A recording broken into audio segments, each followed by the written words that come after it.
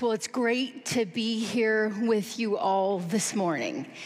And I'm sure we all can attest to the fact that we've had that family member or that friend who just seemed to always be in a bad relationship.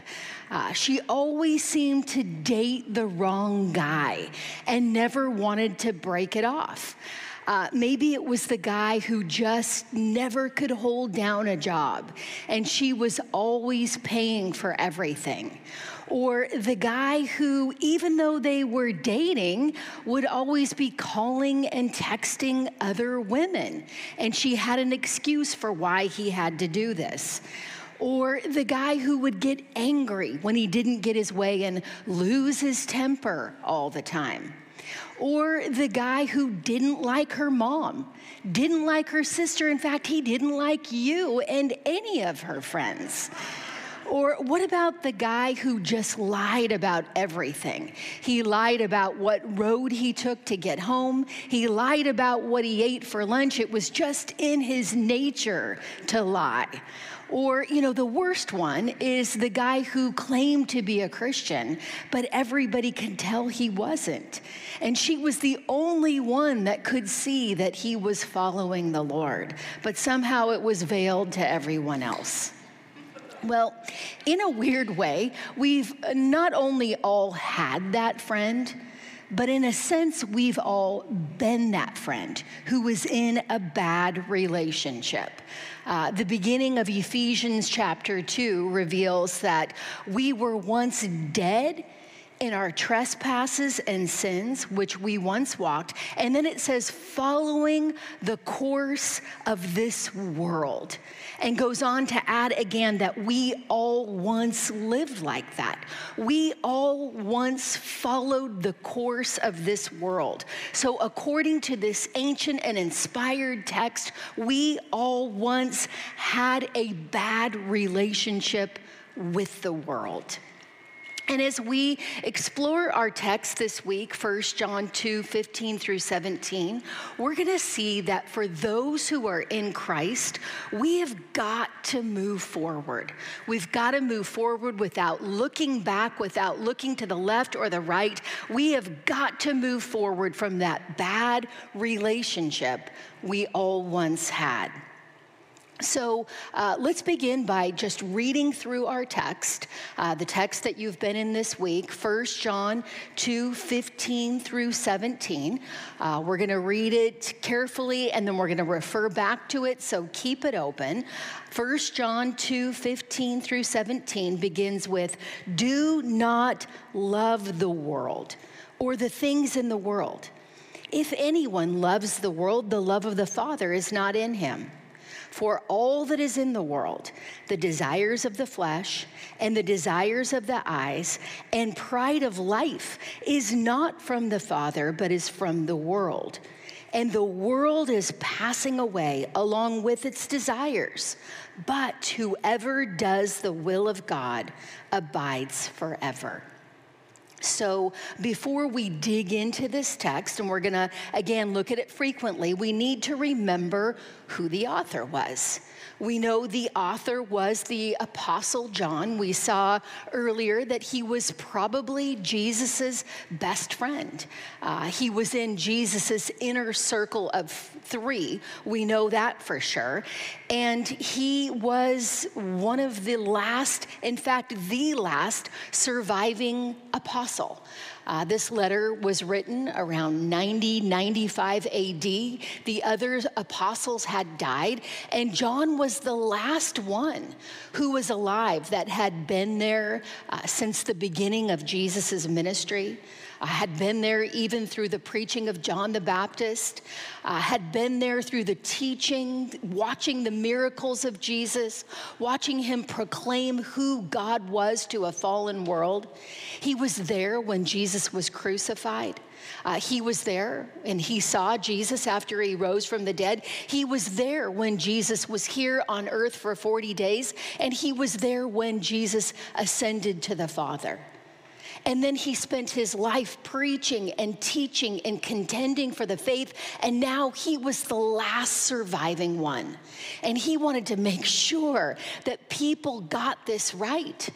And even among the churches that he was teaching at, there were people who began to twist and distort the truth. They went out with another gospel. They were changing the things that Jesus had taught and had done. And John was so black and white about all of this. I mean, he said these things so strongly, wanting to teach and instruct and convince and make sure that people got this right. He used strong terms like light and darkness and love and hate. And we're going to see that he uses that same language, that same contrastive language here as he tells us for the first time in this sermon or in this letter what we are commanded to do or not to do. This is the first command in the letter, 1 John 2:15. It says, and the Greek mood of the verb is an imperative, which means this is not a suggestion. It's not an indicative statement of fact. This is something that we must do. He says, do not love the world or the things in the world. This is a command. Because we are believers, because we are in the light, because we are no longer in the darkness, we can no longer love the world. This bad relationship is over, and it is time to once and for all break it off. So that's our first point here. Number one is end your friendship with the world. We need to end our friendship with the world. Just like a bad relationship, a really bad relationship, when it ends, you need to break it off. Not try to continue the friendship or be friends. You need to just totally break it off. We've seen so far through the writings of John that we're called to love. God teaches us through John that Christians will love. We're to love God. 1 John 2:5 said, whoever keeps his word, in him truly the love of God is perfected. And then right after that, in 1 John 2:10, we saw whoever loves his brother abides in the light. So we're called to love God, we're called to love others, and now this shift, we're called not to love. As Christians, we are forbidden to love the world. 1 John 2:15. If we try to remain friends with the world or stay in this friendship with the world, it's as if we're rebelling against God. Let's read what James 4:4 says. James 4:4, James writes to these people, you adulterous people. We know what adultery is, right? It's not being faithful to the one that you're in a commitment with. You adulterous people, do you not know that friendship with the world is enmity with God? It's hostility. It rages against God. Therefore, whoever wishes to be a friend of the world makes himself an enemy of God. Jesus said, we can't be friends with the world. He said we can't love God and love the world at the same time. Remember in Matthew 6:24, Jesus' teaching said, no one can serve two masters. He will either hate the one and love the other, or he will be devoted to the one and despise the other. We have got to break off this friendship with the world. Now, you might be thinking, this is weird, because I thought we were supposed to love the world. Didn't Jesus love the world? He did, right? I mean, John 3:16, for God so loved the world. And now we're being told, do not love the world? I'm confused. What does this mean? Well, when John's teaching here, when he's writing, he doesn't mean don't love the things that God has created. He's saying, not saying don't love the mountains and the ocean and the lakes and the sea otters. And he's especially not saying don't love people, right? All people, as all bear the image of God. But he is saying you cannot love the world's system, the way the world thinks, the world's thinking that is hostile to and opposed to God. And that's what we are called not to love here. In fact, we are forbidden to love that, and we must break our relationship off from that. And then he explains why. If we look back at our passage, 1 John 2:16 and to 17 says, because for Hotai, all that is in the world, the desires of the flesh and the desires of the eyes and pride of life is not from the Father, but is from the world. And the world is passing away along with its desires. In the beginning there of verse 16 where it says all that is in the world, that word all is in the singular. And it's been unpackaged then by these three things: the desires of the flesh, the desires of the eyes, and pride of life. And these are not random. They are specific three that John unfolds. These are three things that are not from God, and they are passing away. Now, the desires of the flesh, as it says there in 1 John 2:16, that word flesh is the Greek word sarx. And it doesn't mean that flesh in itself is bad. And we know that because of John 1:14.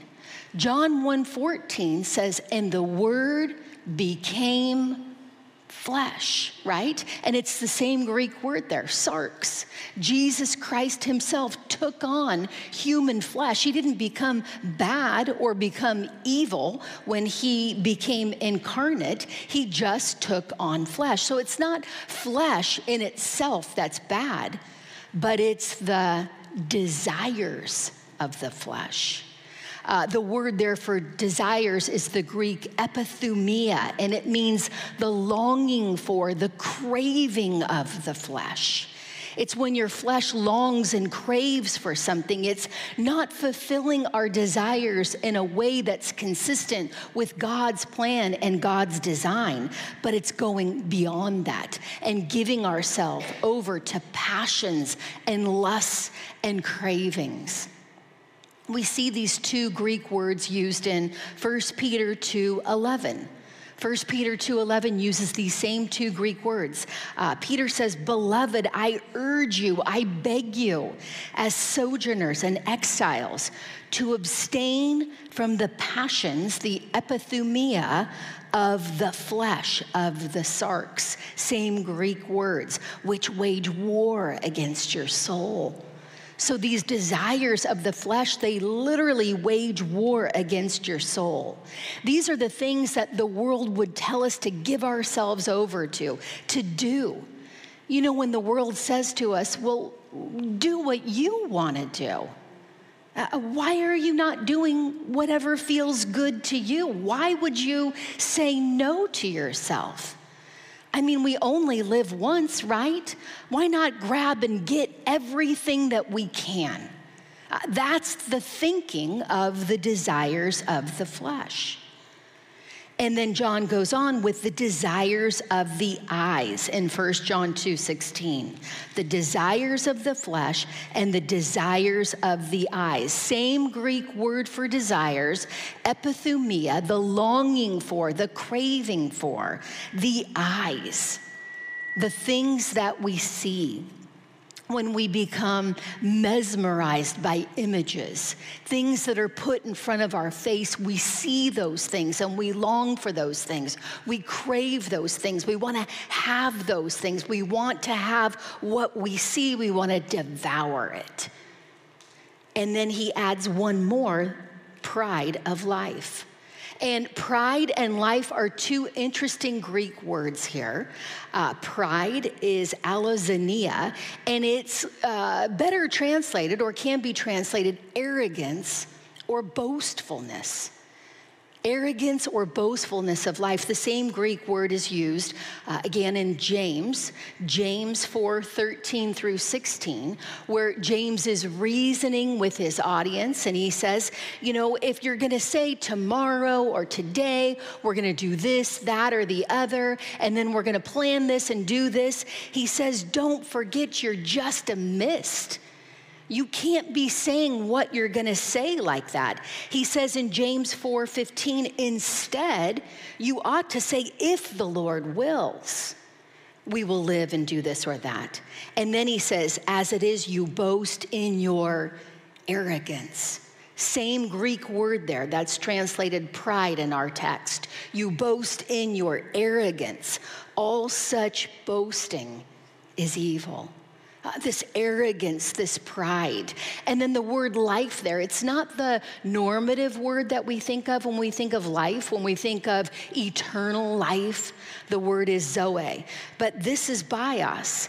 And bios can really mean the resources, the things that are needed for life.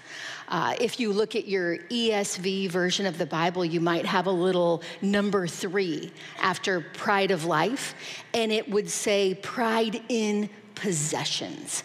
And that word life there can be translated possessions. It's translated in 1 John 3:17 as goods. 1 John 3:17, if you want to look at that, says, but if anyone has the world's goods, that's the same Greek word, bios there. So we see it's this arrogance that comes from our possessions, what we have, what we own, the goods that we have. When we want to say, look at me and look at all that I have. Look at all that I've achieved and attained. Look at my status. Look at who I am. And then the text goes on in 1 John 2:16.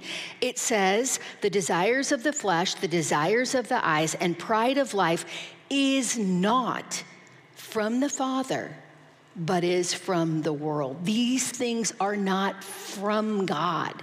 They don't have their origins in God, but their origin is in the world. The Greek word ek there, being translated as from, again, originating in, not the Father, but in the world. Like if someone said to me, where are you from? And I would say, I'm from Southern California. My origin is here. So what is the origin of our desires? Are they from the Father? Or are they from this bad past relationship that we had with the world? We got to think about that. If we're a Christian, our new core desires, the new us that's been rewired by the Holy Spirit of God, the desires that come from that inner man, those are from the Father. And so naturally, it would make sense that we cut off the relationship with the desires that are from that old bad relationship we had with the world.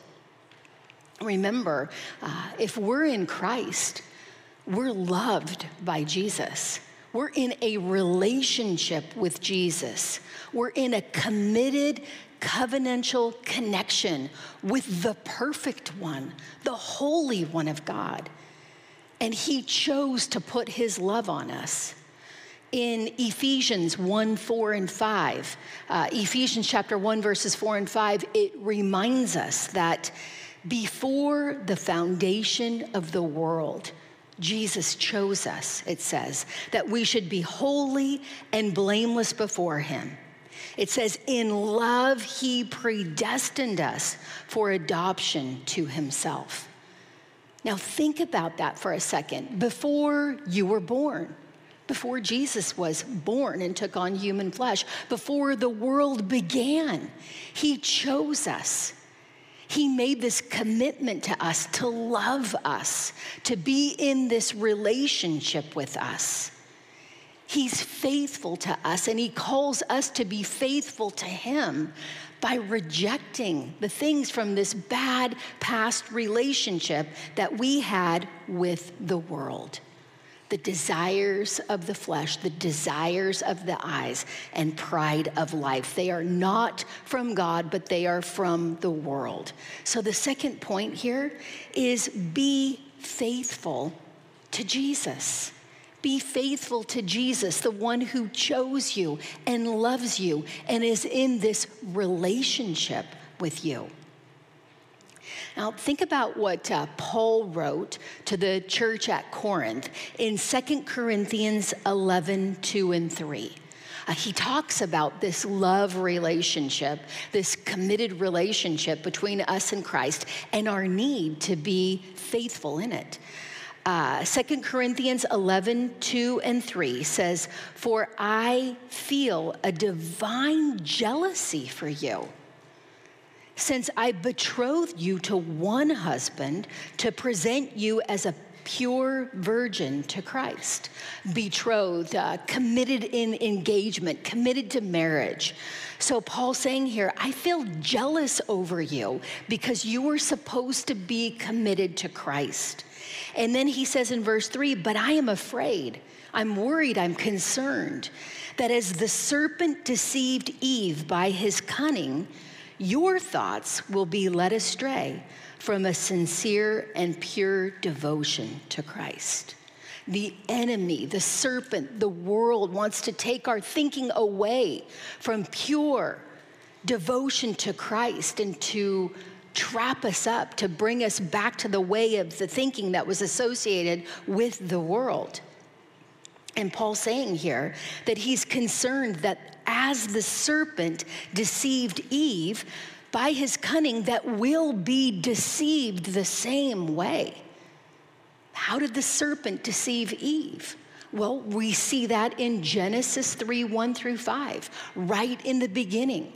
If you can flip over there to Genesis 3, 1 through 5.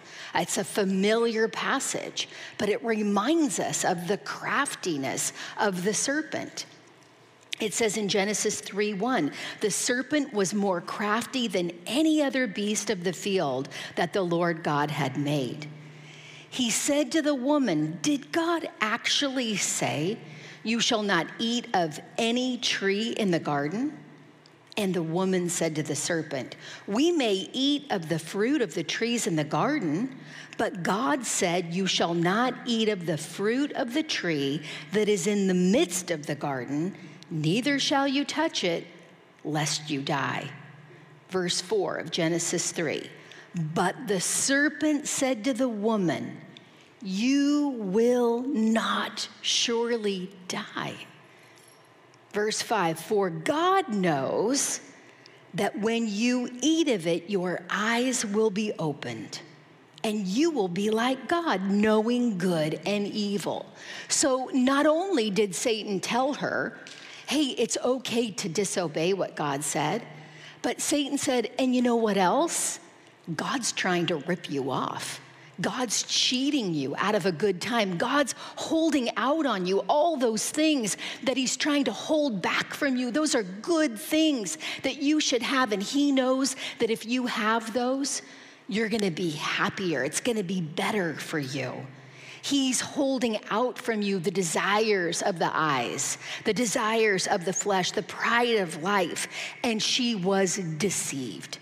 And we too can be deceived, and we find ourselves there if we're looking back at the world or flirting with the world or even returning to the world at all. And we have to see how horrific this all is in the sight of God. I mean, this returning to the world. We might think, oh, it's just no big deal. It's not that big of a deal if I go back to, thinking this or seeing this or, being a little prideful about this. It's spiritual adultery in God's sight. We saw that in James 4:4, right? And we all know what adultery is. It's a horrific thing. Adultery is when someone breaks the covenant of marriage. Two people who are committed to each other in a relationship, and one says, I'm going to cheat on you. I'm not going to be faithful to that relationship. And that's what we do to God when we're not faithful to Jesus, when we go back to the world. And it is, again, horrific in his sight. Look at Jeremiah chapter 2, verses 20 through 24. Now, Jeremiah chapter 2 really just unfolds this whole picture, this graphic picture of what this spiritual adultery looks like. If you're reading through the DBR with us, we're in Jeremiah chapter 2, just these 5 verses in 20 through 24. Again, there's so much there in the chapter, but just looking at these 5 verses about how horrific it is when God's people return or are unfaithful to Jesus. Verse 20, Jeremiah 2:20 says, "For long ago I broke your yoke and burst your bonds." God delivered his people from Egypt. He delivered them from slavery. He delivered them from captivity. And in a sense, he's delivered us from slavery to sin. But you said, "I will not serve." Yes, on every high hill and under every green tree, you bowed down like a whore, the text says. I mean, that's pretty strong language from God through the prophet Jeremiah to his people. I freed you, and yet you went to every high hill and every green tree. That's where the worldly people, where the pagans worshiped their gods. And he's saying, I see you're doing the same thing. On every high hill and under every green tree, you're doing what the world does. And then he says in verse 21, I planted you a choice vine, wholly of pure seed. I made you from a pure vine. There was nothing wrong with you. And then he said, how then have you turned degenerate and become a wild vine? You've gone away from what I intended you to be. He says in verse 22, though you wash yourself with lye and use much soap, the stain of your guilt is still before me, declares the Lord. These people can't wash themselves clean by their own works. They can't undo what they've done. They can't make themselves faithful to God when they're not being faithful to God. And then in verse 23, how can you say, they're saying to God, I'm not unclean. I have not gone after the Baals, the false gods, the world, the way of the world. And then God says, really? Look at your way in the valley. Know what you have done. God's saying, you know what? Not only do I see everything that you do, but I know everything that you think. I know every motive that you have. I see it all. Him saying, you know what? Really look at yourself. See what you have done. And then he describes them in 2 very interesting and graphic ways. He says, a restless young camel running here and there, and a wild donkey used to the wilderness, in her heat sniffing the wind. Who can restrain her lust? None who seek her need weary themselves. In her month they will find her. So from God's perspective, from heaven's perspective, when he sees someone who should be faithful to him or committed to him running after the things of the world, it's like this spiritual adultery. It's like a restless young camel or a wild donkey. And let me read to you just a little bit from a really good cultural commentary that explains what things are like in their cultural context. This restless young camel. The young camel, the author says, is ungainly in the extreme and runs off in any direction at the slightest provocation. So this young camel, when there's any provocation, anything rattles it up, it runs in a different direction. It's just unreliable and unfaithful, always changing its mind, right? Much to the fury of the camel driver. A young camel never takes more than about 3 steps in any direction. So flighty, changing their mind, never reliable, never stable in the commitment.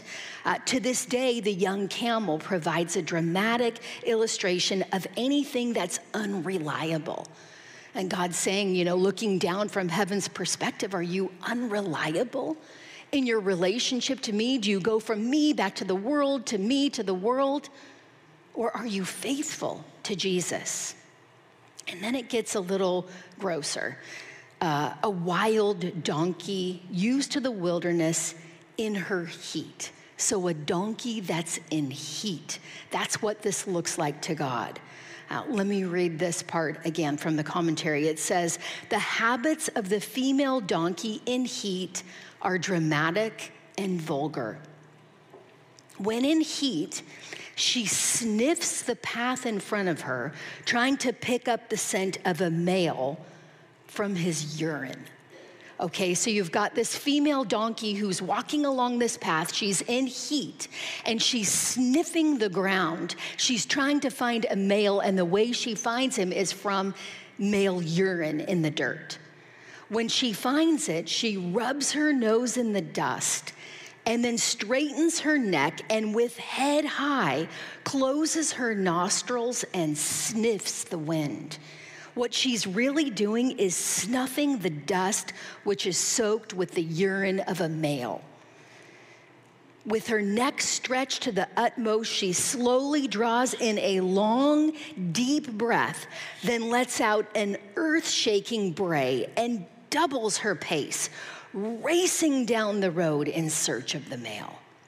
That's what we look like. That's what God's people look like from heaven's perspective when they're bent on chasing after the world and these desires, epithumia, these longings, these lusts, these cravings. It is horrific from God's perspective. And God clearly isn't pleased. And you might say, well, that would never be me. But remember, there's a warning to Christians in Ephesians 4:30.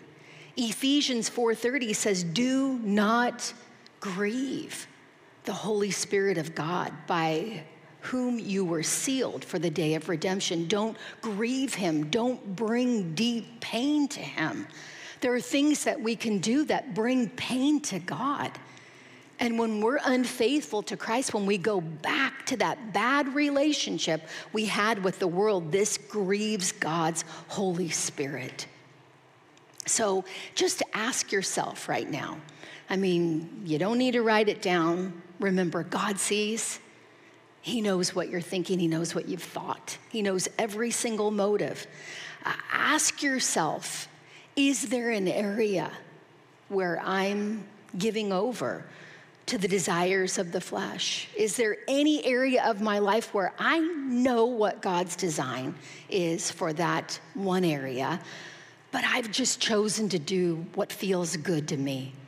I don't want to do it God's way. It's hard. It doesn't feel as easy. I'm just going to do things my way. Have you given over to the desires of your flesh or the desires of the eyes? I mean, are you really panting after what you see? Are you looking at things when no one's watching, longing for and lusting for and craving those things? And only God sees.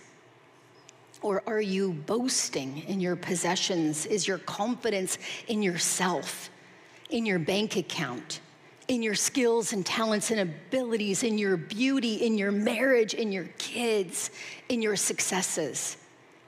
And if you say, no, I don't think so, ask yourself, how would you respond if any one of those was taken away? And often when they're taken away, it reveals that's where our confidence, our pride, our arrogance, our boasting was. If we find ourselves in any of those buckets, the great thing is that we can repent right now. I mean, the great news is we don't have to go through any ritual or ordeal or anything. We can just say, God, forgive me, cleanse me, wash me, make me faithful to Jesus again.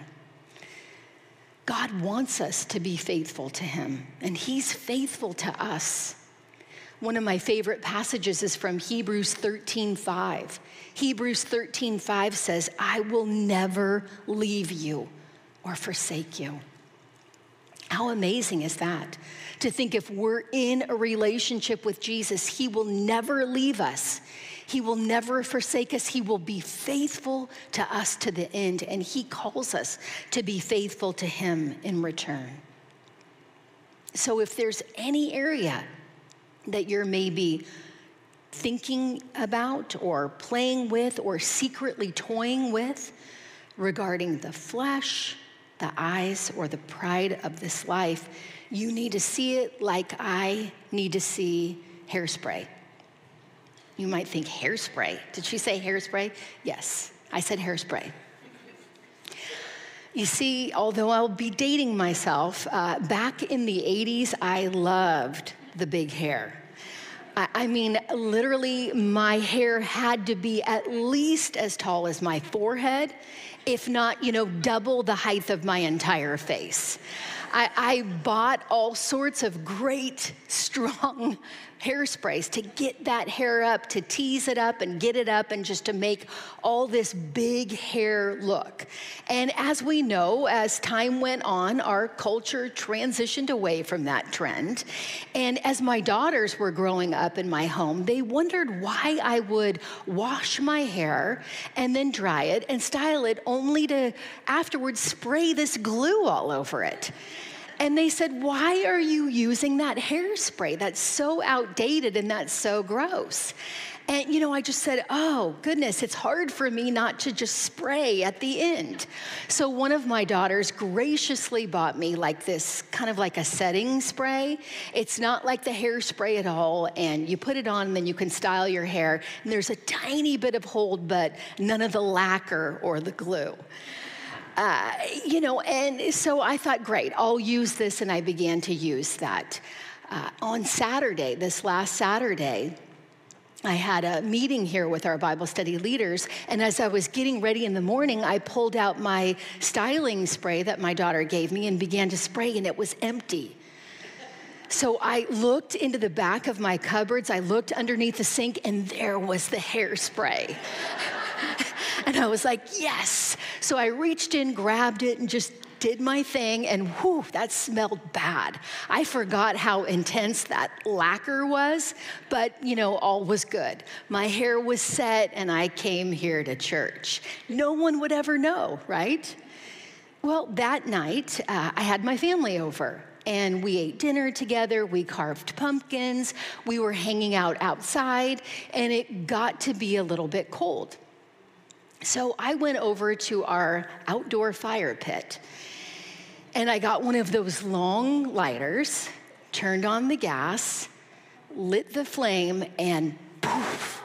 No, I am not kidding. My hair went up in blue flames. I have empty patches to show it right now. It was horrific. The fire tested me, and my deeds were evident, right? I mean, that hairspray lit up, and I was outed. By God's mercy, I was able to pat it out super quick. My family was shocked and horrified. My son-in-law was almost weeping. He said he thought I melted half my face off. I mean, it was literally God's mercy that I was able to pat that out, but I ran upstairs and I threw that hairspray away. I mean, just as a reminder, the bald patches will remind me if there's any area, that maybe you're thinking, I'm just going to put this at the back of the shelf and no one's going to know, and I'm going to pull it out only in case of emergency. Only in case I really need it or I get to that place. Throw it out, throw it away, cut it off, have no relationship with the things of the world anymore. Jesus said this, right? Matthew 5:29 and 30. Jesus said, if your right eye causes you to sin, tear it out and throw it away. You throw it away. And then again in Matthew 5:30, if your right hand causes you to sin, cut it off and throw it away. Get rid of it. Whatever you might have, in that back shelf, even if it's the back shelf of your mind, anything that has to do with sexual sin, pornography. Many women watch and view pornography now. overeating, just overindulging in food or alcohol or smoking pot or taking prescription drugs, any of that stuff, don't leave it on the back of your shelf. Right now, you throw that away. Get rid of it.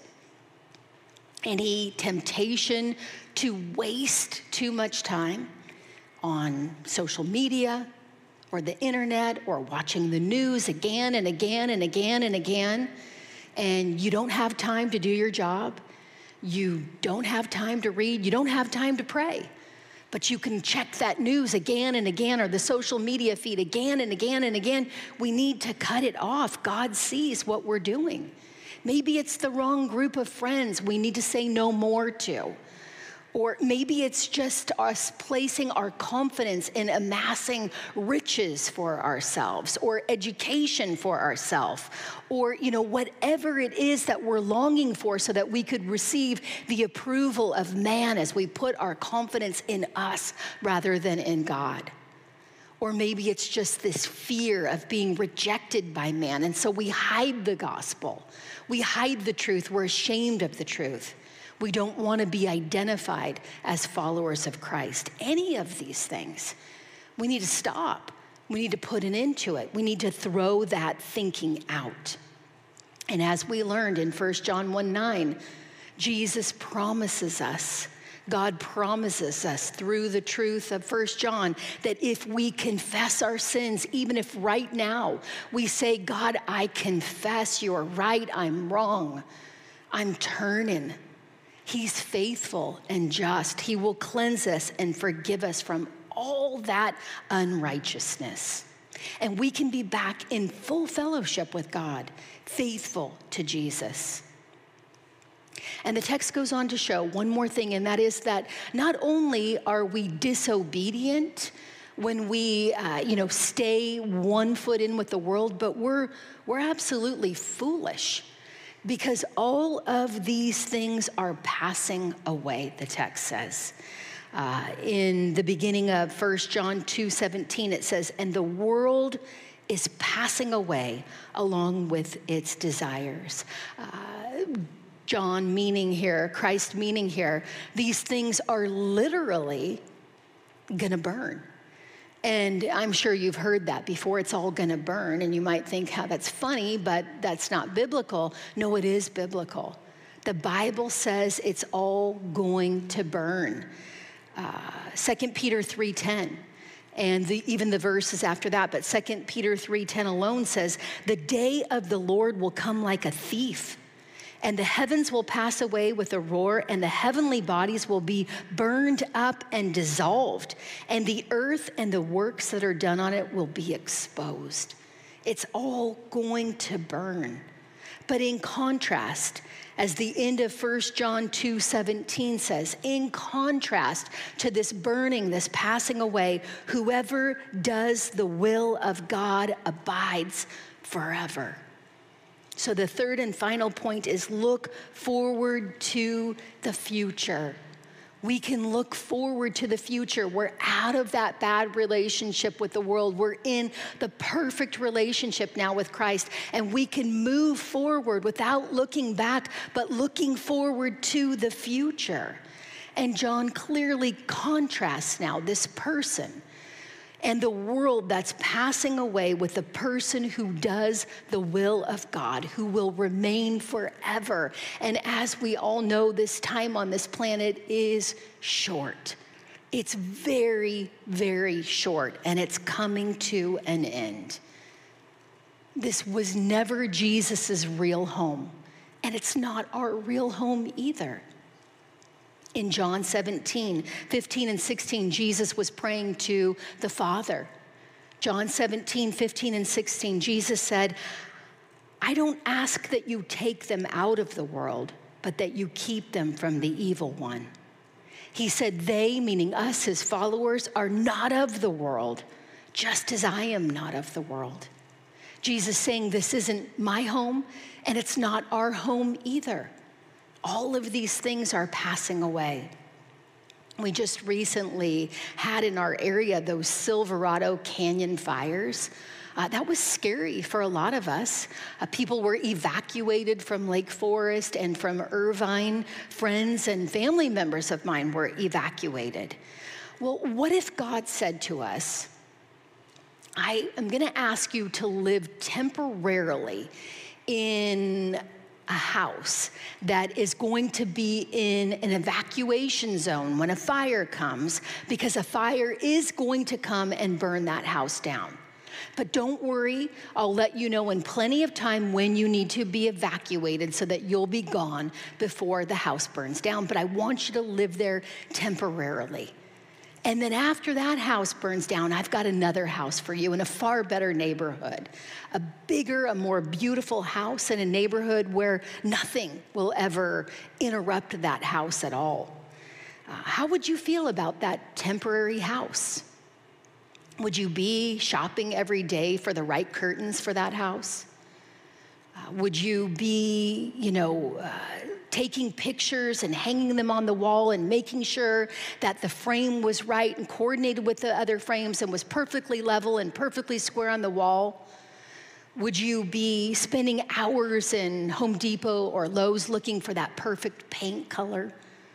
Would you be saving up your money to buy dream appliances for that house? No, right? Because you know it's only temporary. It's going to burn. Instead, you would get to work, you'd do it as you were called to do, and you'd be ready to leave whenever God said go. I read about a couple that lived in Anaheim about 3 years ago. I read this news article. They lived in Anaheim, and they had this beautiful house. And they spent every working hour for 3 years working on this house. They remodeled every room of the house. They redid the backyard. They got a new pool, jacuzzi, barbecues. Inside, they got all of their dream appliances. It was a gorgeous, beautiful house. And then 3 years ago, fires went through Anaheim Hills, and that beautiful house that they had worked so hard on every weekend and every day when they got home from work was reduced to rubble in an hour. When I thought about that, I thought, wow, that would be so discouraging to work so hard for so many years and then to have it just gone like that. And I thought, how much energy and effort am I putting into things that are destined to burn? And not that it's bad at all to have a beautiful house, to be able to use that beautiful home for the glory of God. There's nothing wrong with that. But when our hope begins to be settled in these things, when we start making decisions where we're forsaking the better decision for a more temporal decision, that's when our thinking's off. And we need to remember that this is not our home. We're going to our real home. Jesus said this in John 14, 1 and 2. Jesus said, "Let not your hearts be troubled. Believe in God, believe also in me." And then he said, "In my Father's house are many rooms. If it were not so, would I have told you that I go to prepare a place for you?" Jesus saying, do you believe me? Jesus saying, believe me. In my Father's house are many rooms, and I go and prepare a place for you. I've got something so much better for you than this. You gotta believe me. And as the text wraps up in 1 John 2:17, whoever does the will of God abides forever. We know that Jesus came to do the Father's will, and he calls us to do the Father's will too. Not to earn our salvation, but because we're saved. Because we're saved, we do the Father's will. And when we move out and away from that bad relationship that we were in with the world, doing the things that God has called us to do, in time, our desire for, our remembrance of, our connection to that old bad life, it just fades away and it's no longer there. And we can see this in Paul. Paul wrote in Galatians 6:14, he said, "Far be it from me to boast except in the cross of our Lord Jesus Christ." And then he said, by which the world has been crucified to me, and I to the world. I mean, Paul was at that point where the world was crucified to him. The world was dead to him. And in a sense, he said, and I am dead to the world. They don't recognize me anymore. I mean, have we taken ownership of that yet? Have we gotten to the point where we've been so faithful to Jesus that we can say, you know what, I don't even have any desire for, I don't remember that relationship with the world anymore? Or are we just clamoring still to try to pick paint colors for the wall in a very temporary place? Years ago, I got to hear Elizabeth Elliot speak. I've got to actually hear her speak a few times. She was a great missionary, super wise woman, and, would just have very pithy and, again, wise things to say that would really kind of connect the dots for you and your Christian life. And I remember her talking about her friend. And she said her friend had a daughter, and her friend's daughter, had just broken up with her boyfriend. And, she said to her daughter, her friend said to the daughter, you need to finish your ironing. And the daughter said, finish my ironing? Finish my ironing? I just broke up with my boyfriend. I'm dying right now. And the mother said to her daughter, well, I guess you'll just have to iron while you die. And that might be it for us, right? As we're coming out of this bad relationship, let's just keep doing the things that God has called us to do. The bad relationship is over, right? We got to cut off that friendship with the world, stay faithful to Jesus, keep our focus on the future, and if necessary, keep ironing while we die. Let's pray real quick. God, thank you so much for this great group of women. I thank you so much for each and every soul that's represented here. I love these women so much, Lord, and I know that you love them beyond anything that I could even begin to imagine. God, please help us, Lord. God, help us right now to just cut it off with the world, that we wouldn't even try to have this friendship with the world and the world's thinking anymore. God, that we would be faithful to Jesus. God, if we're struggling with the desires of the flesh, the desires of the eye, or even pride of life, God, help us to identify what we're doing and to say no more. Help us to repent even right now, to say, God, I'm sorry. It's hard. I'm struggling. That thing's in the back shelf of that cupboard, and I know it's there, and I gotta get rid of it. Whether it's a tangible thing or just something in my thinking or in my heart. God, please help us right now. Give us the faith and the courage that we need to say no more. God, we give it over to you. We throw it in the trash. We repent and we turn, and we're looking forward to the future. God, we're looking forward to all that we have in Christ. We thank you so much for Jesus, and it's in his name that we pray. Amen.